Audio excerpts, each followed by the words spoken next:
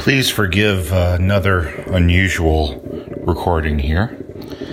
I'm recording this as I am working on our second floor hallway, scraping away, over 100 years worth of layers of wallpaper from the wall. And when you have an old house, ours is an 1886 Queen Anne Victorian that was built by a woman by the name of Sarah Chapin back in that day. She built this house having done some land speculation and being the widow of a hardware wholesaler. She had some money to work with, and she built this beautiful place. And we're redoing the hallway in order to kind of complete one more project in this old house. My wife purchased this house in 1993 as a HUD home for $36,000. And we've just been kind of tackling it one room at a time since then. And the hallway not exactly being a room, being a passage between rooms, but yet still something that's seen. It's seen by guests as they may need to go up and use the restroom. It's seen by us on a daily basis as we move from room to room, yet still it fell to the bottom of the list of things that needed to get taken care of. You'll hear some scraping. And the reason that I'm recording this is not just to tell you the history of my home and the projects that I'm working on. It's this. Homes take work. It's an old home, sure. And that means that the work is kind of maybe different, unique. Maybe it needs more work than your typical, say, new construction. But even your brand new construction oftentimes takes work, and so many people will buy a house thinking, I want to buy a new house so it's problem free. There's no such thing. And as a matter of fact, I know of countless stories firsthand from people who have bought new houses, newly built houses, had houses built, and have nothing but issues with them because of the quality and standards of construction are not what they used to be. People think that, I want the house to be energy efficient, and so I want these really nice, thick windows, and I don't, all of that, blah, blah. And that's actually bad for houses. It causes problems like moisture and mold. Houses need to breathe.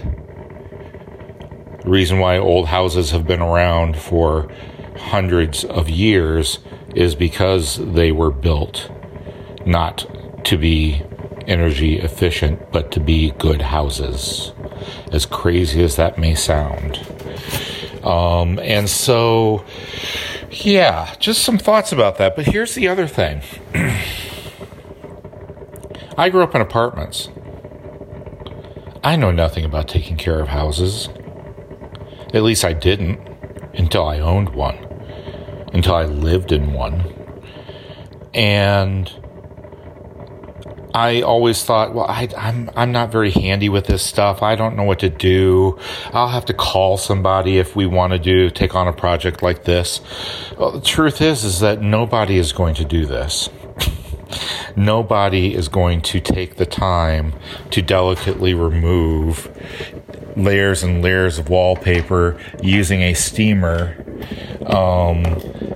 knowing that you're just trying to get down to plaster that you're going to have to repair anyway, and that wallpaper has actually been covering up all of the cracks that have occurred, because guess what?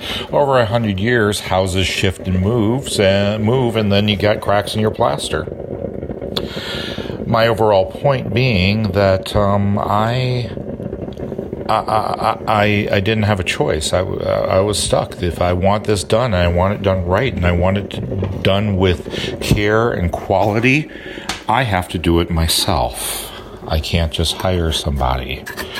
And so That's to say that all of this talk about me not being handy, not knowing how to do this stuff or whatever, it doesn't matter. Because guess what? I've got to do it.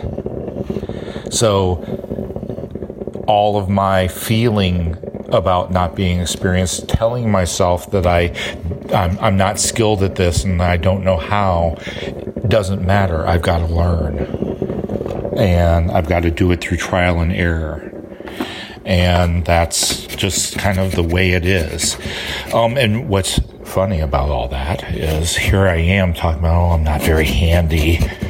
Well, guess what? This job's getting done. And it looks good. I'm really happy with it. I'm really proud of the work that I've done. And in fact, I quite enjoy doing it. There's a meditative quality to it. There's the pride and workmanship that I'm doing. That's translated so many times. A couple of years ago, or I should say back in 2011, my wife and I purchased a house for $7,200. It's currently the house that my dad lives in.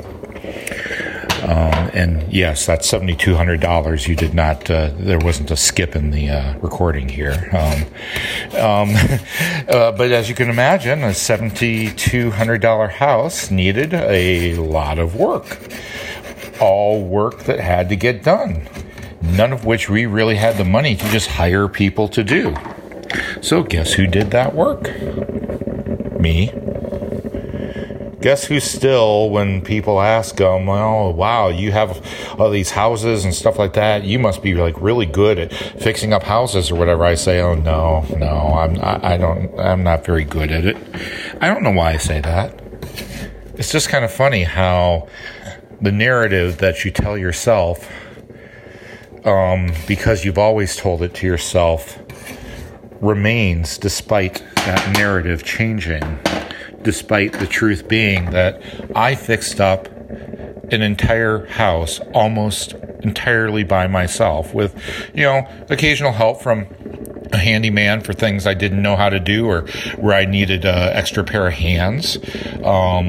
Or, in the case of things like heating and HVAC and plumbing and things like that, well, that stuff I actually had to hire out. I didn't have a choice.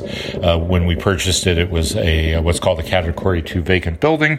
And when you purchase those, the city requires you to have certain things done by licensed bonded contractors. You do not have the option of doing it yourself. And it requires inspection before they certify that building for occupancy. So you can't even cheat. So, all of that is to say that I've got to stop saying that. I've got to stop believing that. I've got to stop telling myself this now false narrative, one that used to be true, but is certainly not now. And I think that applies to a lot of other things for a lot of other people. I think we get in the mode of believing something about ourselves, but when push comes to shove, it turns out, yeah, we can do it. Yeah, we are pretty good at it. Yeah, we can take some pride in that. And it's okay. I mean, how much of who we are is stuff that we believe but haven't actually tested? I wonder.